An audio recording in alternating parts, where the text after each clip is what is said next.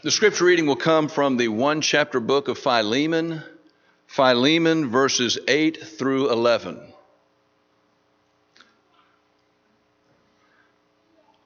Philemon, beginning in verse 8, reads, "Therefore, though I might be very bold in Christ to command you what is fitting, yet for love's sake I rather appeal to you, being such a one as Paul the aged, and now also a prisoner of Jesus Christ, I appeal to you for my son Onesimus, whom I have begotten while in my chains, who once was unprofitable to you, but now is profitable to you and to me."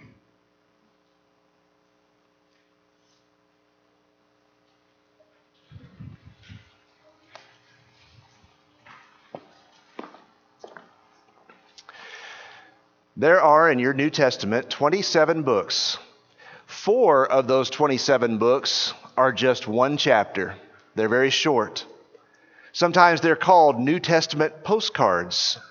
Over the next few Sunday evenings, we're going to be looking at those books in turn, because those tend to be books that we don't spend a great amount of time thinking about, reading and studying. And yet they are very powerful in their impact, and they can change your life in some very important ways. And so this series entitled New Testament Postcards is going to begin this evening with the book of Philemon. If you haven't already opened your Bible there, it's right there tucked in between Titus and Hebrews.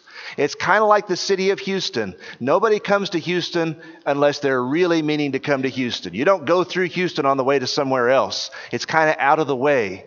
You go through Dallas on the way to everywhere, but Houston is just kind of by itself. Philemon's like that. You have to be going to Philemon to find it, and once you find it, there are some astounding and life-changing truths that will help us. Philemon has 25 verses, only one chapter, and so we don't even say, go to Philemon chapter 1. There's only one chapter. There are only 335 words in Philemon in the Greek language, a very short book. And Philemon is all about the art of Christian persuasion. The art of Christian persuasion. How do you persuade people to do the right thing? How do you persuade somebody when somebody has their mind set a certain way? How do you reach out to them, and how do you help them to see that there's a better way that they need to change? And especially if you're one in authority. Maybe you're an elder, or maybe you're a parent, or maybe you're an employer, and you have some authority over somebody and you want them to do the right thing. It would be easy just to take your authority and say, you have to do the right thing. I command you as your parent, as an elder. I command you to do the right thing. But Philemon is about the art of Christian persuasion. It's much better if we can persuade people who are not doing the right thing to do the right thing because they want to. Isn't that true, parents? Isn't it much better for our kids to obey and do what's right because it's what they want to do than rather just they're doing what we want them to? If it comes down to it, all right, we're going to use our authority as parents and our kids are going to obey because that's what we want them to do.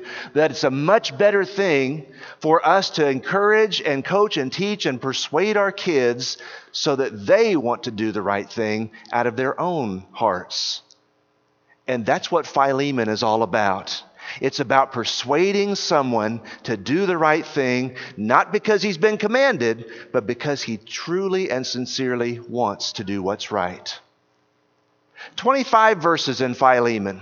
And what I want us to do is just look at this book in 3 parts this evening. I want us, first of all, as we look at the book of Philemon, to begin with the first 7 verses. And I want us to notice that Philemon begins with a prayer for Philemon. The Apostle Paul is writing this short letter to this man named Philemon.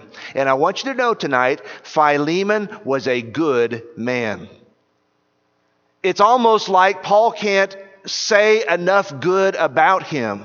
And so he begins the letter by saying, it's me, Paul, and Titus is with me, and we're writing this letter to you, Philemon. And then he mentions a couple of other individuals in verse 2, Apphia and Archippus, our fellow soldier. And some people think those are maybe Philemon's wife and maybe a child of Philemon's.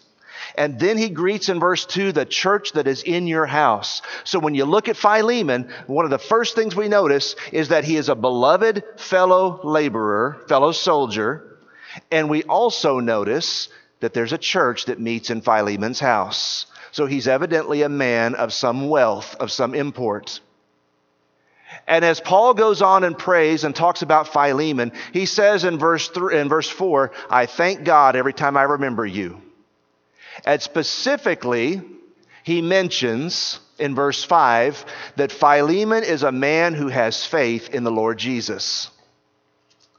I have a question for you. If somebody were to sit down and pray for you and to give thanks for you, would they think of you as someone who very obviously has faith in the Lord Jesus? Would they think of you as someone who is so devoted to following Jesus that it's just obvious that this is what you're all about? That you are a devoted servant and follower and disciple of Jesus Christ, and you show that by the way that you live. Well, that's what Paul thought about when he thought about Philemon. And not only that, but when you look at verse 5, he also thanks God that Philemon loves the church. And I want you to notice that faith and love go together, and Christ and his church go together. Do you see that in verse 5? Faith and love, and Christ and his church, and all of those things intermingle and intertwine so that when I truly love Jesus, when I truly have faith in him, I'm also going to be a devoted member and servant and worker with God's people. It's a consistent New Testament teaching. To love Christ also means I love my brethren. And so when Paul thinks about Philemon, this is a good man. But then I want you to notice this. Verse 6 is kind of a key verse in Philemon. Verse 6 is the content of what Paul is asking for. So Paul sits down to pray for Philemon, and he thanks God that he remembers Philemon and his co-workers, and he remembers the church that meets in Philemon's house, and he remembers that Philemon has love and faith for Jesus, and he loves the church. Paul remembers all those things, and then in verse 6, he starts to petition God for some things. He's saying to Philemon, I'm praying for you, and here's what I'm praying for you. 3 ingredients specifically. By the way, let's just read the verse together. My translation is the New King James, and here's what it says. I'm praying that the sharing of your faith may become effective, Philemon, by the acknowledgement of every good thing which is in you in Christ Jesus. What does that mean? We see that phrase, sharing of faith, and the Greek word is koinonia. It's that word for fellowship or communion. The communion of your faith, the fellowship of your faith. And we see that phrase, sharing of your faith, that we think of, in 21st century America, we think of evangelism. And maybe that's part of what Paul means. That Philemon is not only hosting the church in his house, and he's not only a fellow worker and laborer in the Lord, and not only does he love the church, but Philemon is trying to reach out to others. Certainly that would have been characteristic. But given what follows in verses 7 through 25, I rather believe that what Paul is praying for is this. Number 1, he's praying that Philemon is going to keep working together with his brethren. He already does that. But you know as well as I do, if you've lived in the church for any length of time, if you try to get along with brethren, we don't always see eye to eye about things, do we? And it's kind of interesting that when you think about it, we always need to realize that we can cooperate together and we can work together and we can love each other even when we sometimes disagree on things that are not matters of doctrine. A willingness to work together. Philemon, I'm praying that you might share your faith, that with your brethren, there's this willingness to cooperate with one another. So that, for the purpose that, as you look at the verse in verse 6, so that every good thing can be acknowledged. Your faith may become effective by the acknowledgement of every good thing which is in you. What's the good thing in Philemon? What's the good thing in Philemon's brethren? It's the gospel of Jesus Christ. They've got it in their hearts. They've got it in their minds. And what Paul is praying is that when Philemon cooperates with his brethren, that they're going to see the good that the gospel can do. The gospel can do amazing things in your life and in the life of the body of Christ if we'll just live together and work together and love each other the way that Jesus desires. And then the third component of this prayer, so that, it says in verse 6, that every good thing which is in you may be found in Christ Jesus. He's the goal. That is to say, if you want to sum up verse 6, when God's people determine that they're going to cooperate together according to the gospel, we grow up together in Christ likeness. When we overcome differences to the glory of God, when we deal with difficult circumstances to the glory of God, when we let the gospel change us and direct us and guide us through difficult times, it shows something of Jesus Christ in us, and it helps us to mature and to grow. And Paul is praying this for Philemon. He's saying, Philemon, you're a good man. You're doing so many good things. You're working really well with God's people. I'm praying for you that you're going to keep growing up with God's people. And I got a difficult situation for you that's coming your way. Something really difficult that's coming your direction. So verse 7, Paul says, we have great joy and consolation in your love, Philemon, because the hearts of the saints have been refreshed by you, brother. Paul hears about and he remembers the kind of man Philemon is, and he says, I've got every confidence that what I'm praying for you is going to be realized. I've got every confidence that you want to do the right thing. And that brings us to verses 8 and following, the plea or the petition for Onesimus. Now we get to the real reason why Paul has written this book. He's given thanks for Philemon, and he's talked about what a good man Philemon is. Philemon is evidently, as we've said, well-to-do because the church meets in his house, but Philemon is also a slave owner. There was slavery in first century, that part of the world, first century Roman Empire. And Philemon owned slaves. Yes, he was a Christian. Yes, he was a man who was devoted to serving Jesus Christ and loving his brethren, but he also owned slaves. And one of Philemon's slaves went by the name Onesimus. It's there in verse 10 if you're looking to spell it. Onesimus, we kind of have to read between the lines here to figure out what happened, but what happened was this. Onesimus was maybe not all that great of a servant for Philemon in the first place. And there was some kind of falling out, there was some kind of crisis, and Onesimus ran away from Philemon.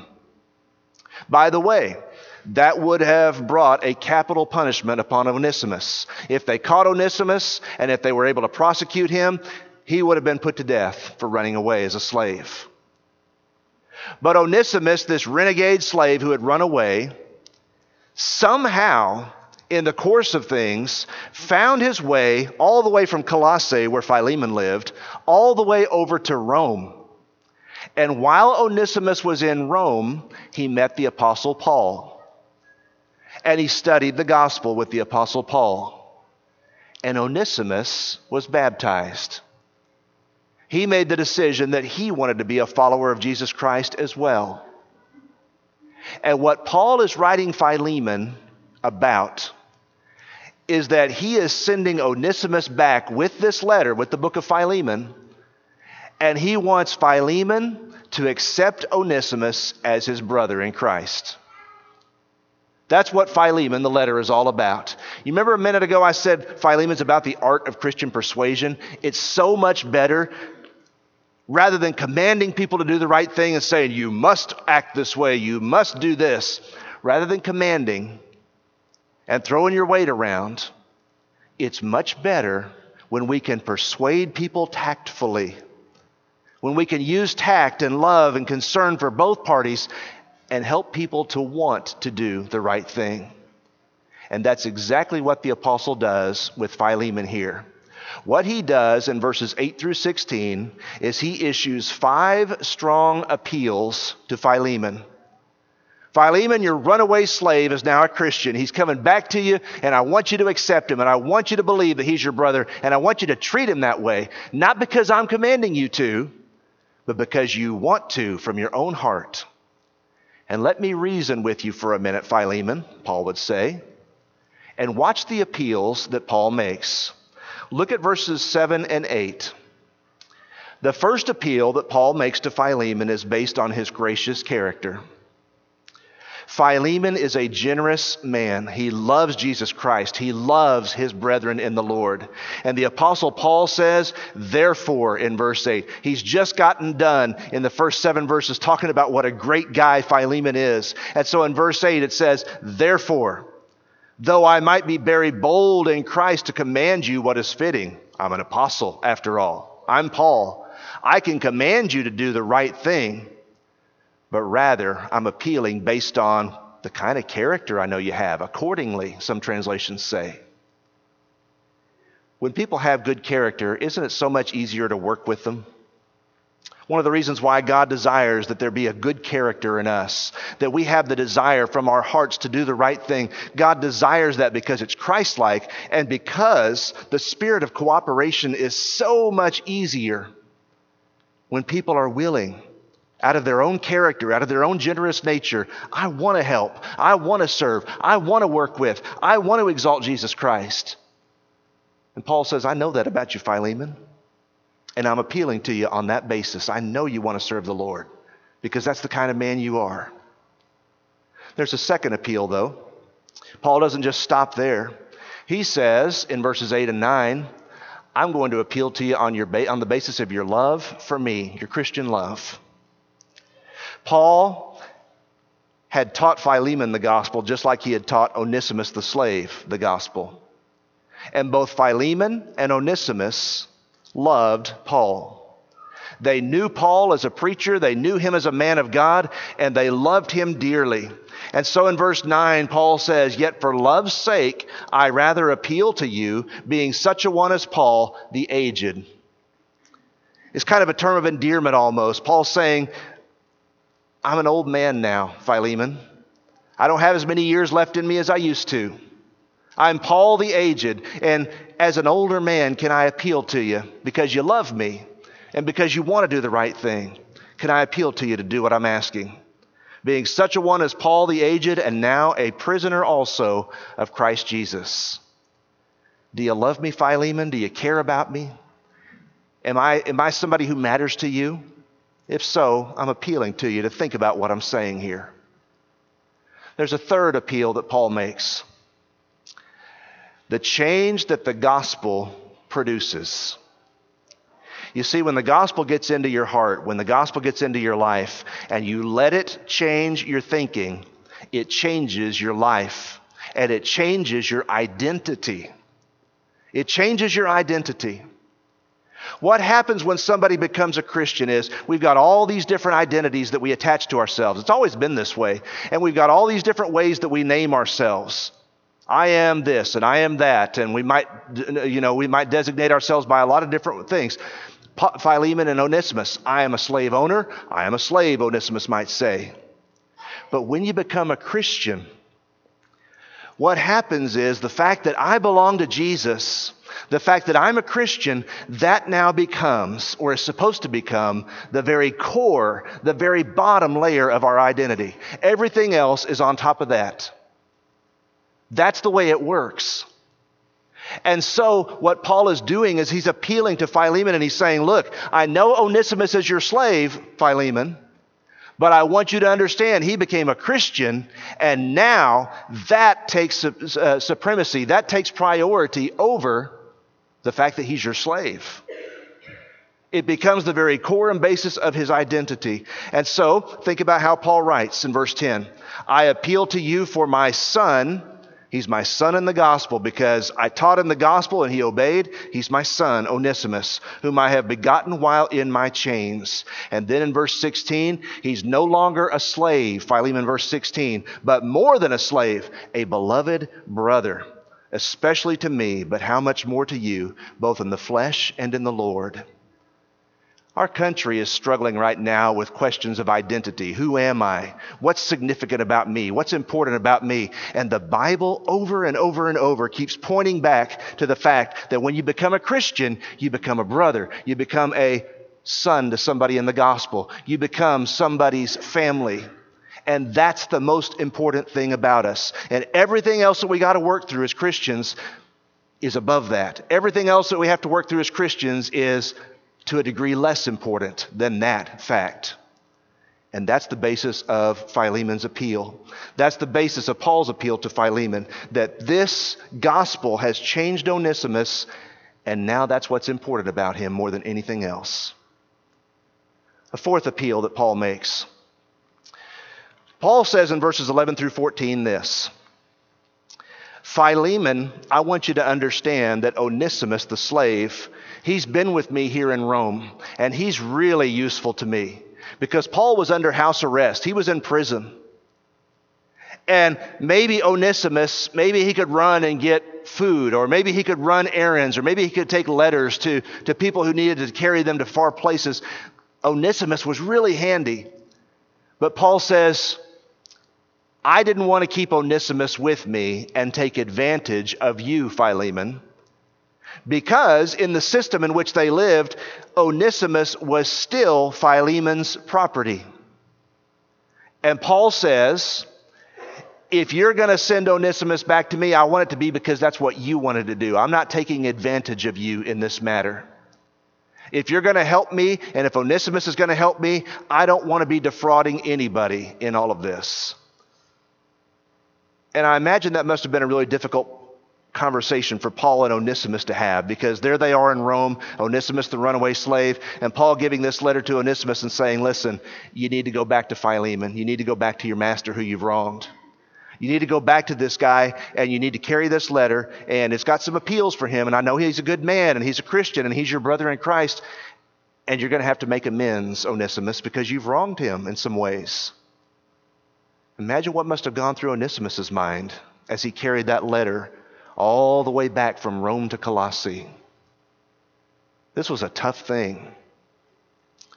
And Paul appeals to Philemon and he says, look, I believe in you, and I know that the service that you render is going to be out of your own free will. I'm not going to compel it from you. And then a fifth petition, a fifth strong appeal. Maybe it's the providence of God that did all this, Paul says. Look at verse 15 of Philemon. For perhaps Onesimus departed for a while for this purpose, that you, Philemon, might receive him forever.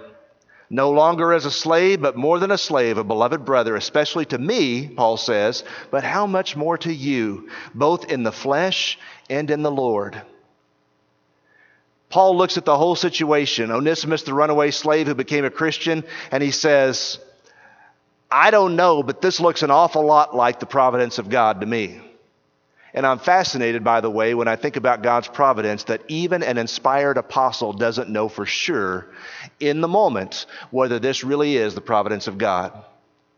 That's kind of the way providence is.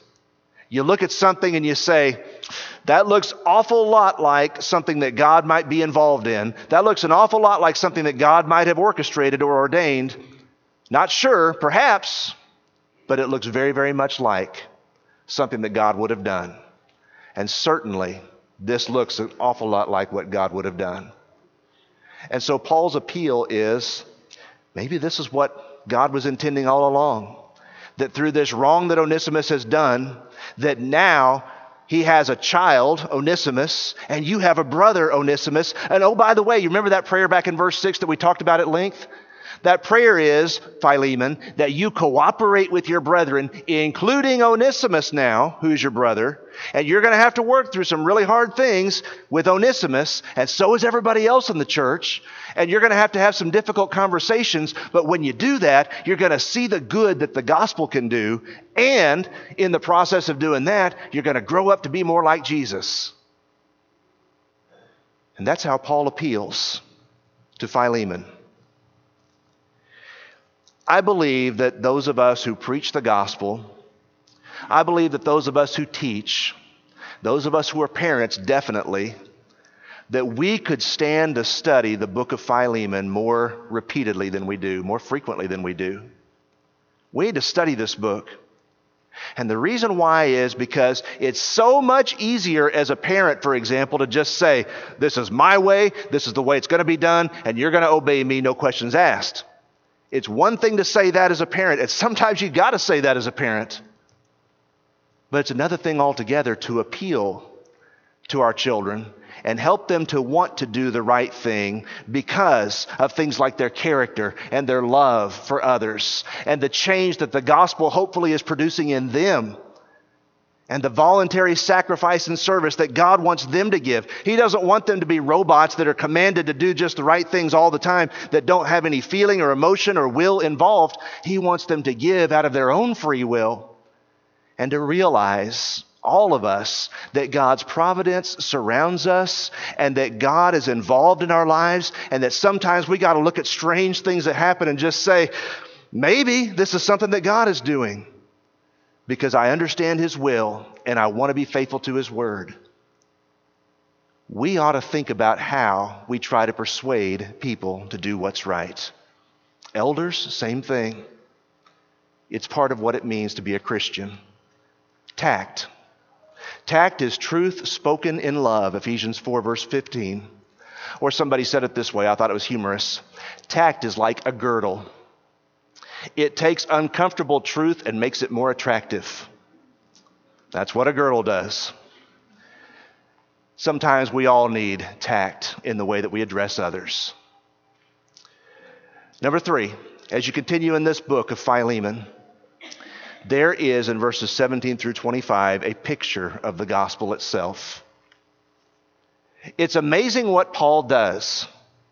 And there are 4 things that I want you to think of, and they're all pictures of how the gospel changes us and works in our lives. The first picture is this, in verse 17. Reconciliation and acceptance. In verse 17, if you count me as a partner, receive him as you would me. You see that word receive? It's back in verse 15 as well. It's the key word of the book. Receive Onesimus. Receive Onesimus as you would me. The word receive means to welcome as a friend, to welcome as a beloved worker and co-worker. It means that you fling the door wide open and you say, you have a home here, you are welcome here. That's what the word receive means. And so Philemon, the slave owner, when his runaway slave comes home, is appealed to receive someone who is his enemy, to receive him as a brother now. You know what the gospel does? It turns enemies into brothers. It always has. Second picture of the gospel. Verses 18 and 19, Paul says this. You know, there are probably some things that Onesimus did, and Onesimus may well have told Paul about these things. As this runaway slave was on his way out the door, he's probably thinking, I'm going to need some money for the journey. Where's he going to find money? Maybe his master's pocketbook. Maybe Onesimus went around bad-mouthing Philemon and the kind of master he was. Maybe Onesimus, just by labor lost, has cost Philemon some money. And Paul says this, whatever Onesimus owes you, put it on my account. When I come, Philemon, I will repay. You know what Jesus did for us? When he went to the cross, he was saying, whatever's on your account, whatever you owe, the debt you've incurred because of sin, put it on my account. The gospel forces us to think about what Jesus has done for us. It's grace. Grace is loving somebody without diminishing the penalty, the debt that's owed. And that's why the cross had to happen. Because God loved us, but he could not just throw away the penalty. Somebody had to pay. The payment of debts. Put it on my account. And maybe there's something for those of us who are Christians to think about in the way that we treat other people. Sometimes the best thing we can do to diffuse a volatile situation is to say, you know what? I see you two are at odds. I'll tell you what, I'll pay this debt. so that you two can cooperate, so that you two can get along, I'll pay this debt. Christ-like to do that. Picture of the gospel number 3. Paul expects that Philemon, because he knows Philemon so well, is going to be such a good man, that he says this. He says, I know, Philemon, that you're going to do what I ask. I know that you're going to do even more than I ask. If you're trying to live your life as a Christian and you're asking the question constantly, what's the minimum? What's the bare minimum that I have to do to be a Christian? How much do I have to do? I mean, what's the minimum effort I have to give so that I can serve God and I can make sure that I can go to heaven one day? You're asking the wrong question. Because what the gospel does is what it did to Philemon. The gospel takes us and it grips our heart and it reminds us of all that Jesus has done for us. And love never stops to ask the question, as we love Jesus and as we love Jesus' people, love never stops to ask the question, okay, well, haven't I done enough now? Philemon, I know you'll do more than I ask, because that's what the gospel does to people. And then finally, verses 23 through 25, in this short letter, there are name after name after name found of different co-workers. People like Epaphras and Mark and Aristarchus and Demas and Luke, all these people that work with Paul, all these people that know Philemon, and they're all greeting one another. The gospel brings us into a family so that we can serve God together. It's a beautiful thing. And when you stop and think about what God is telling us in the book of Philemon, he's saying this. Even an ugly institution like slavery. I'm glad slavery is no more in our country. The way God dealt with it was by bringing gospel principles into that institution.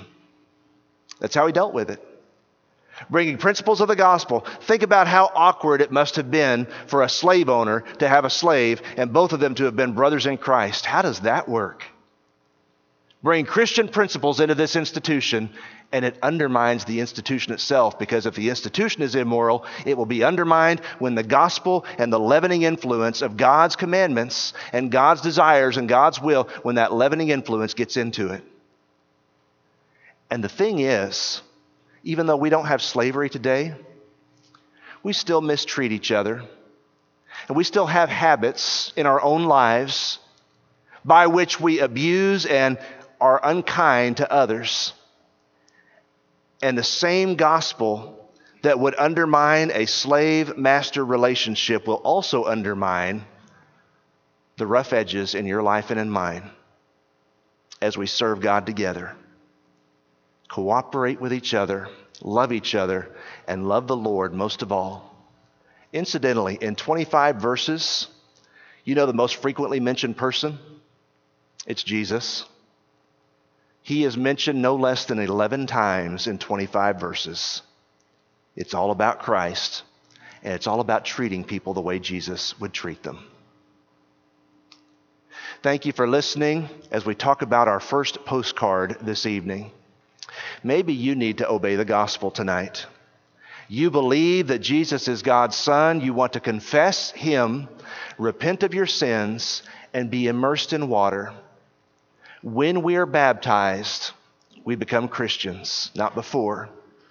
If you're ready to make that commitment this evening, or if you need to respond and ask for prayers, won't you come forward while together we stand and while we sing?